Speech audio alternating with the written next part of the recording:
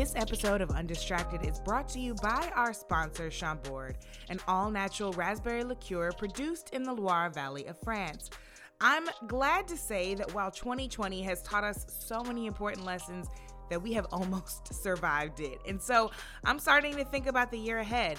My holiday celebrations will be toasting to all of the positive things in the near future, like new beginnings, whether it's a birthday, a holiday, the start of a new year, a new month, or frankly, just a new day. Every single day is a chance to get it more right and a chance to take better care of ourselves and the folks we love. Join me for a second in toasting someone or something that you are excited about. And if you're looking for an easy to make drink to use for those upcoming virtual holiday toasts, a Chambord Royale only requires 2 ingredients, Chambord and champagne.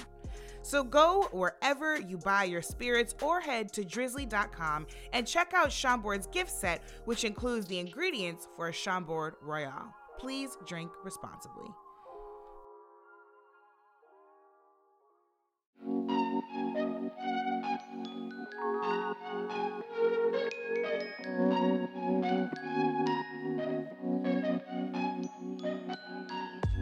Hey y'all, it's Brittany. I saw someone on Twitter talk about how they rebranded American Thanksgiving in their home to be Friends and Family Day. They focused on teaching their children the holiday's true history and turned it into a chance to learn about indigenous communities and really focus on gratitude. I love this idea, and I'm gonna have to figure out who to credit for it when I use it with my future children, because I absolutely will. But for now, let's use it together. Happy Friends and Family Day, everyone. And Friends and Family Day is a complicated one this year. The holidays are already hard for a lot of us, and it's even harder during a pandemic. We miss those we've lost, and many families can't afford to put much food on the table. And this is a time when we're craving more connection, not less. Like some of you, I tried to get creative this year. At first, my husband and I thought about making plans with just a few family members here in DC, and there would be COVID tests and face shields and quarantining, everything. But in the end, we really could not justify taking that risk. And trust me, there is nothing more I'd rather do than argue with my brother and my cousins over the spades table after serving myself what is, a double portion of ham and macaroni on a paper plate that just buckles under the weight of my gluttony. But there's still so much to be thankful for. And this year, it'll be takeout from Reggie's dad, because Dr. Cunningham is the family chef. He'll leave the food for us on his porch. We'll pick it up, drive home, sanitize the Tupperware, and eat his sweet potato pie on the couch while we chat up the fam over Zoom. It's not exactly the plan we wanted, but I'm grateful for these little things and for the farm workers who bring us our food and for the privilege to be able to stay home this year for my health and the health of others. What's most important is that we all live to see another year. We are undistracted.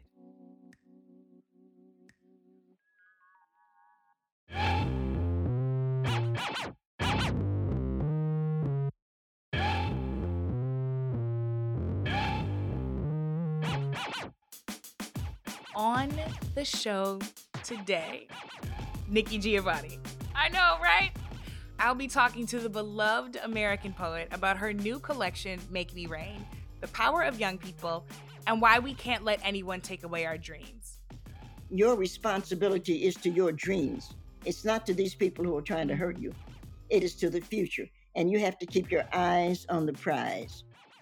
That's coming up, but first, let's get to your untrending news.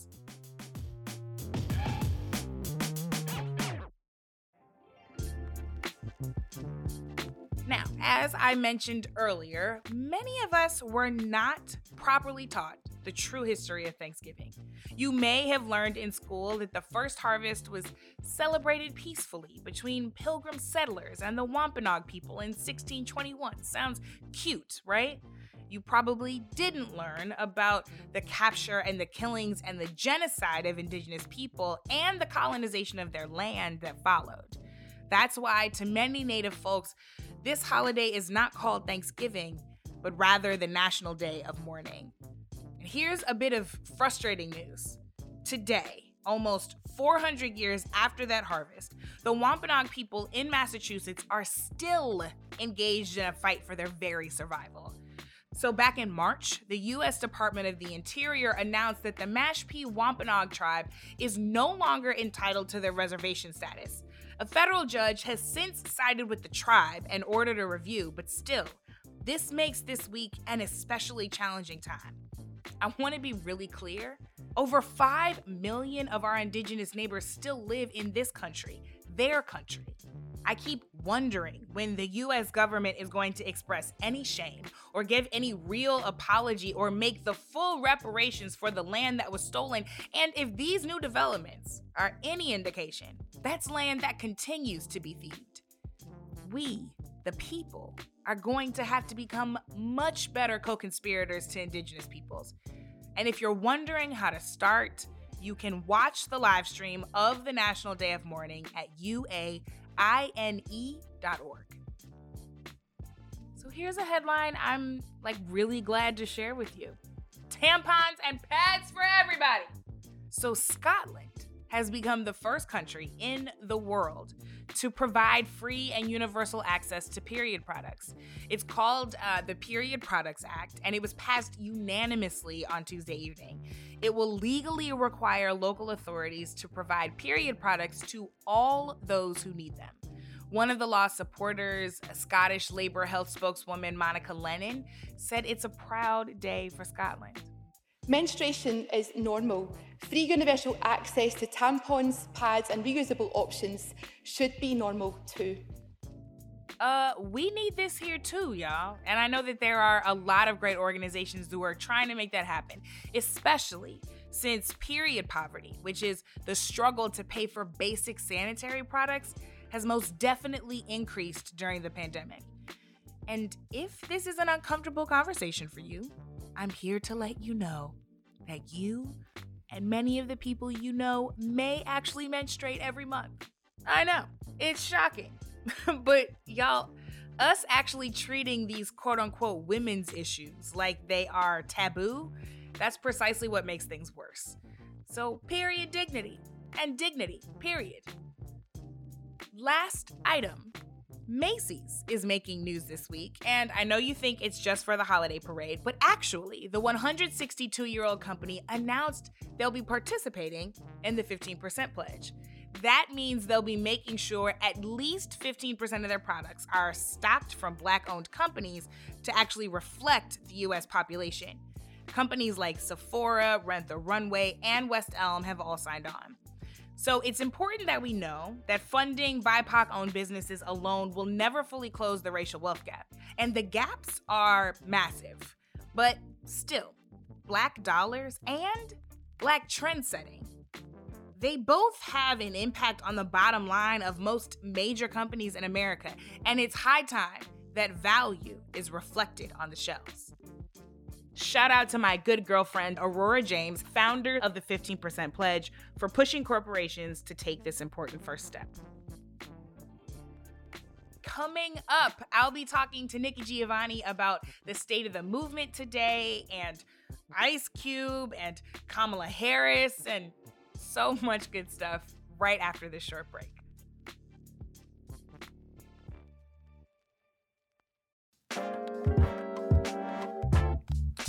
Our sponsor, Chambord, cares about championing women and creating a more inclusive world. Together with the Undistracted Spotlight, they're highlighting brands owned by BIPOC women, femme, and gender nonconforming people. For today's episode, we want to shout out the founders of e-commerce food shop Camella's Kitchen in Prince George's County, Maryland, Karen and Nyana, a mother and daughter duo hailing from Trinidad and Tobago. Prince George's County is up the street from me. Trinidad and Tobago is not, but it's beautiful country. And Camella's Kitchen sells gourmet sauces, marinades, and cakes using ingredients from local farms, including small Black-owned ones. Karen and Nyana told us, growing up in the Caribbean, you can say that cooking is in our blood. We learned about our bold Caribbean flavors from our namesake, Miss Camilla, who is an entrepreneur and our mother and grandmother, respectively. We're so proud to carry on her legacy. This year, we've learned about adaptation and collaboration. Due to the pandemic, we pivoted to selling 100% of our flavors online. At first, it was tough, but then we found creative ways to connect with customers and create fellowship with others in the food space. I definitely feel inspired, and I cannot wait to shop. Congratulations on making the most out of a tough year, Karen and Nyana. Head to www.camelaskitchen.com to learn more. That's CAMELLAS kitchen.com to learn more. And thanks again to our sponsor, Chambord. Please drink responsibly. Chambord Black Raspberry Liqueur, 16.5 ABV, Brown-Forman, Louisville, Kentucky. Chambord is a registered trademark, copyright 2020.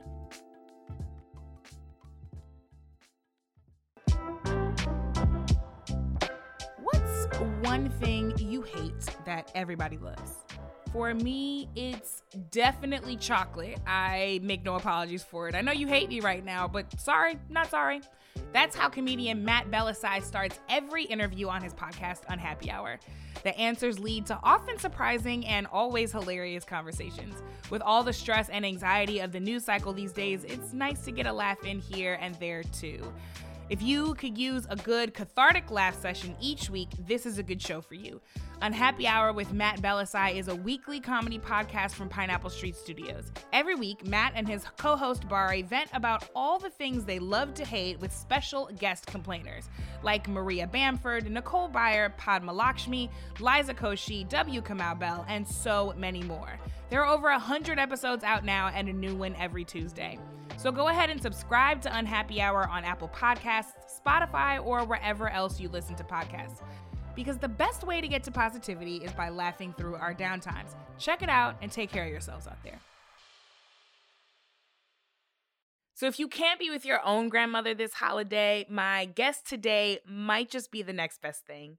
Nikki Giovanni is one of America's most celebrated poets. She is a true living legend. And I'm not just saying that. Oprah herself called her a living legend, and whatever Oprah says is Bible. Nikki Giovanni was a major voice of the Black arts movement of the late 1960s and has since continued to write prolifically about what it means to be a Black woman in this country.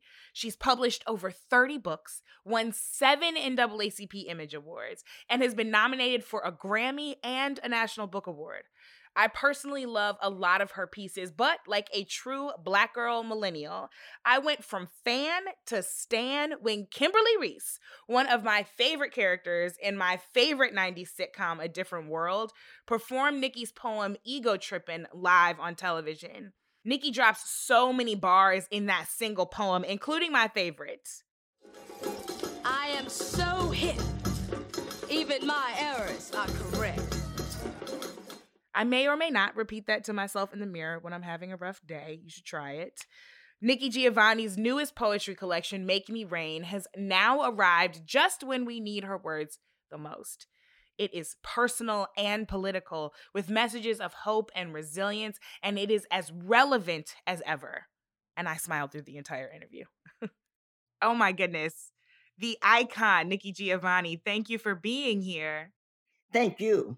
In one of the new poems titled I'm Just a Poet, you write, all I have are words and maybe a bit of hope. Are you feeling hopeful these days? Oh, absolutely. Kamala will be the vice president of the United States. And I'm absolutely thrilled about that. And it's time that we took these steps because it's about time we got a sensible person in some level of office. We've had Donald Trump and we've had that other fool, Mike Pence. So it's time we got some people in who cared. You know, you only vote for the president. You don't vote for the vice president. So, of course, I voted for Mr. Biden. But having Kamala Harris be the vice president and sitting in on these meetings and having what she has to say, and she is, as you know, a Howard University graduate. And to see that, I think it's so wonderful. I'm a Fisk graduate, and I wish that she had gone to Fisk now. But, you know, everybody can't go to Fisk, so I'm very proud of her. But some incredible people went to Fisk, yourself included. And, so many people, I think, in the HBCU experience have found their voices as young people in these spaces. You believe really deeply in the power of young people, and you've remained so accessible. I really think that kind of intergenerational relationship is so valuable, but it's not always felt by everyone. So, are there ways in which younger generations right now are making you proud? I'm very proud of what your generation has to live in a non-segregated world. And I think that your generation thought that it would be a non-racist world. And it isn't. It is a racist world. And so you've had to make a lot of adjustments to what you think is important. I am very proud, as we all are, I'm sure, of Black Lives Matter because they've taken it globally. I'm sorry that George Floyd is dead, but when I was watching television and I looked in Perth, Australia, people were marching with Black Lives Matter in Perth, Australia. And I thought, wow, that's really great. My generation, we worked, but it's nice to see that you all have gone global. So you talked a little bit about the movement, and I'm an activist myself and was, on the ground in Ferguson and some other cities. But people keep asking me if the state of the movement this year is different because, like you said, it's gone global. There are so many new people who are a part of it. What do you think of the state of the movement today? I think that the young men and women are doing a great job. And it's just really good to see that the younger generation is stepping up. They're not letting the Nazis that we're living with right now shut them down or make them afraid or take their voice away, as did we. I went to school with John Lewis, and one of the people there, a little bit ahead of us, was Diane Nash. She started SNCC, the Student Nonviolent Coordinating Committee. And I remember when she and John and Reverend Bevel left campus, they went together, and some other people went with them. And we all stood and clapped. We were all so proud of them. They went off to Alabama. And, now you all are going in another direction. But I think you're doing a terrific job. I really do. I have to say, if you don't mind, I'm very disappointed in Ice Cube. I think that it's an incredible shame that he would say anything to Donald Trump and to say, "Oh, well, I was just trying to work out a plan." That's what Judas said to Jesus. So I don't want to hear it. But everybody's not going to do what should be done. There's always going to be a Judas someplace. But that's why we have to keep going. Yeah. Mm-hmm. We're talking about young people, but I'd love to talk to you about some of your history. I mean, you began publishing poems in the late 60s, collections like Black Feeling, Black Talk, and Black Judgment. Your 1968 poem, actually, Nikki Rosa, is one of your best known works. What were you trying to explore with that piece? I think that I was just trying to find my own voice and trying to be confident in what I had to share. Childhood remembrances are always a drag if you're Black. You always remember things like living in Woodlawn with no indoor toilet. And if you become famous or something, they never talk about how happy you were to have your mother all to yourself and how good the water felt when you got your bath from one of those big tubs that folk in Chicago barbecue in. And I really hope no white person ever has cause to write about me because they never understand Black love is Black wealth. And they'll probably talk about my hard childhood and never understand that all the while I was quite happy. White Americans always feel that they know more about Black people than Black people do. And I just got tired of hearing, as they like to put it, what was wrong with Black people. It's not Black people that have what's wrong. It's not Black people who are, a group of us are out there shooting or burning up other people's property or lynching people. We're not doing that. It's them. We're not the ones. If we look at it historically, Black people didn't fight for slavery. White people did. And not white people, but poor white people. I'm always amazed when I look at the people who are voting for Trump. These are poor people. And you really have to deal with what the hell is wrong with you people. But I think that a lot of Nazism is about rich people convincing poor people that they should hate other people. So they tried to teach poor white boys that you should hate black people because that's all they have. And I have a poem again in Make Me Rain, which I love so much. And it ends up saying, what a shame that you wake up in the morning knowing that the only thing you have to offer the whole planet is the color of your skin. That's that's just got to be said. That would make you cry if you woke up and all you had to offer the world is the color of your skin. That's ridiculous. And so I think that that needs to be called out. I think that there's a cowardness. They want to call it white supremacy, but there's nothing supreme about it. What it is white cowardness. And I think we ought to call it.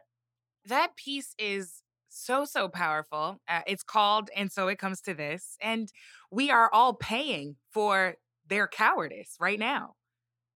Well, it's not, nothing is cheap. Freedom isn't free, even though the first four letters are free. Nothing is free and nothing is cheap. And I would agree that we're paying for it, but I would also agree that every time something happens, we take the next step. So my grandmother, with whom I lived for several years, and I adored grandmother, she's a Baptist. And we would go to church, and some days on church, we would sing, "We are climbing Jacob's ladder." Every step goes higher and higher. And I love the spirituals for a lot of reasons, but one is that I can't sing. And the spirituals, you don't have to be able to sing. You can be a part of, but we are climbing Jacob's ladder. Every road goes higher and higher. And I think that's exactly what we're doing. Higher and higher. Every step goes higher and higher. And so I look at you youngsters and I think, well, they're doing all right.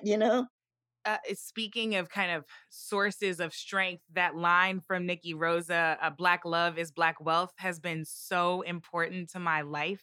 It always reminds me where my source of strength is. And I think about it often when I have watched you, including in Make Me Rain, talk about your grandmother, and listening now to you singing, Jacob's Ladder. I think about Black love being Black wealth. Yeah, I think so. And I think that we in the Black community are extremely lucky that we know that money is not that important. You've got to have some, and I'm not a fool about that, but there's a limit. And I love James Brown. Of course, Brown had that wonderful, wonderful song, "Money won't change you, but time is taking you on. Get it, get down with it." I mean, love, freedom, vulnerability, these are things you examine so much in your work. And I think for that reason, and frankly, so many more, we have really come to rely on your work in movements, the Black arts movement being one that you were such a critical part of. How did that time in your life coincide kind of with your own political and spiritual evolution? Well, of course, we were a part. We were, and I'm saying we now. My generation was struggling always to break down segregation. That was our most important part of what we had to do. As things moved on, a group developed called the Black Panthers. The Panthers in Oakland, California, took their guns and went and stood on the steps of the courthouse, and everybody got upset and said, "Oh, they're violent." No, we weren't the ones who were violent. They were the ones who were violent. And there's still problems. Every time you turn around, they're murdering a Black man.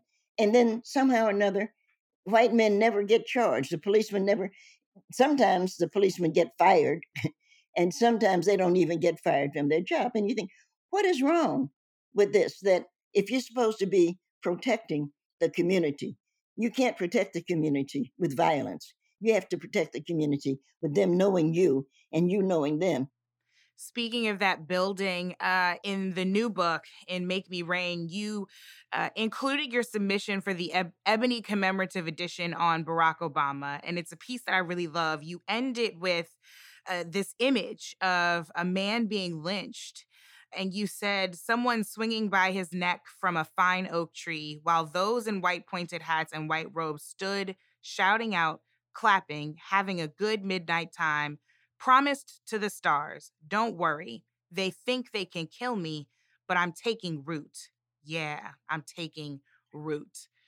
What do you see taking root for us right now as we try to get more free after this administration? uh, I really did like that image because people thought, and I say people, the Ku Klux Klan and them, the cop who killed George Floyd, they thought, well, nobody will pay attention to this. I can murder him and nobody will pay attention. And Mr. Floyd took root, didn't he? He has grown. This tree has grown, and that's what I wanted to bring out. And I think I think the kids are building something, and I think that for people like me, we are very, very proud of what they're doing because they thought, those people like the Donald Trumps of this world, they thought they could kill us. They thought they could burn us out. They thought they could shoot us down. And all we did was take root. And people like me are very fortunate because so few people get to be my age, and I'm not all that old. I'm 77. But when you look at my generation, so few people were fortunate enough to come through what we came through and to be my age and to be able to watch or talk with or to enjoy, just to enjoy watching how the Black community is growing because we continue to win, whether it's Barack Obama or whether it's now Kamala Harris. And as a woman, I'm really, really very proud to see Ms. Harris, Senator Harris, become the vice president and to take these positions. But how long do you think it'll be before we have a Black woman being the president of the United States? So I really hope that I'm around. Just sit down and have a glass of wine and say, okay, I usually drink champagne. I don't drink much red wine, but I'm going to buy a really expensive bottle of champagne and toast it. Doesn't that just make you happy? Doesn't that just give you... It really does. You just say, well, if I can be around. Well, you've said before that old age is so wonderful. In the new book, you include a short bio of Nikki Giovanni, and you actually write about being a young girl reading by the flashlight underneath your grandmother's quilts and listening to jazz on the radio. It's such a beautiful vision. What wisdom do you have for all the little daydreaming girls out there today? Oh gosh, don't let anybody take your dreams away. That's so so important. Don't let it, because there's so many things you're going to see. Your mother's going to be married to some fool, but it's not your fault. Your responsibility is to your dreams. It's not to these people who are trying to hurt you. It is to the future, and you have to keep your eyes on the prize. Move on. And hold on. That's what I have to say to them, because life is interesting and you can't let somebody take away the interest. Get a book, get under a blanket and just daydream, learn something. Don't let anybody take your dreams away.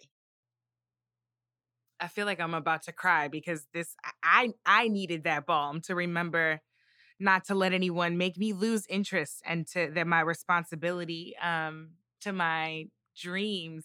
It really just makes me think about something you said when you said that as a poet, your weapon is your words, because there are just some things that words and poetry can do that other things can't.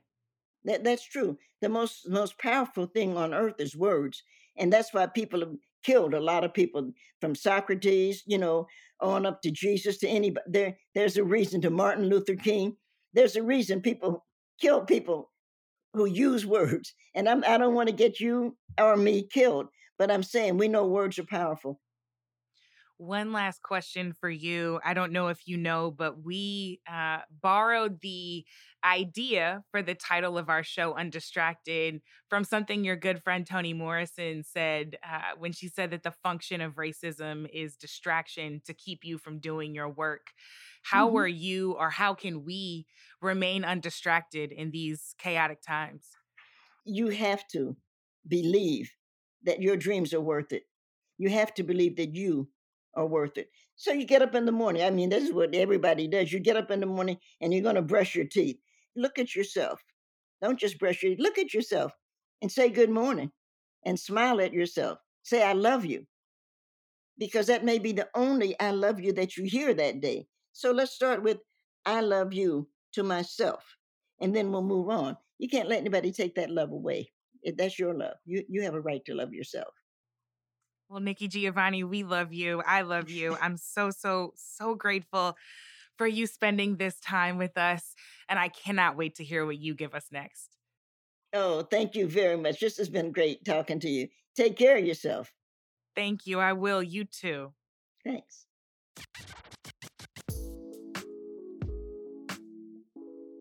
Celebrated American poet and living legend Nikki Giovanni. Her latest collection is called Make Me Rain. By the way, you heard Nikki throw a little bit of shade at Ice Cube. He's since tried to explain why he chose to work with Donald Trump. Cube says that both Trump and Biden's teams approached him about his contract with Black America plan. But y'all, we need to be very careful about who we lend our credibility to and who we help make legitimate on the world stage. I was so nervous and so excited, so nerve-sighted. I don't know if that's a word, but that's what I was when I realized I'd be talking to Nikki Giovanni. She is one of the heroes of my life, and I didn't want to mess it up. So there she came onto our call with all the warmth and familiarity I needed to feel at ease. I mean, she told me to call her Nikki. I told you, if you don't get to be with your grandma today, we had you covered. You got all the smart shade and all the wisdom you didn't know you needed, right? Don't let anybody take your dreams away. That's the one I'm taking with me.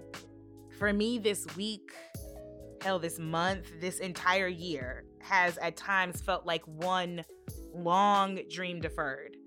But my god sister, who is also whip smart and also named Nikki, reminded me this week that a delay does not have to mean despair. It can be an opportunity to prepare. So on this Friends and Family Day, my Thanksgiving is for the things we gained this year. Black Lives Matter going even more global, new people joining the cause, a new administration that we fought tooth and nail for. I personally got the gift of more time to focus on my purpose and not just my jobs. Gratitude can be a game changer. All has not been lost and our dreams are still valid. So if today is another chance to keep dreaming, tomorrow is another day to make it come true. And I'm grateful for that.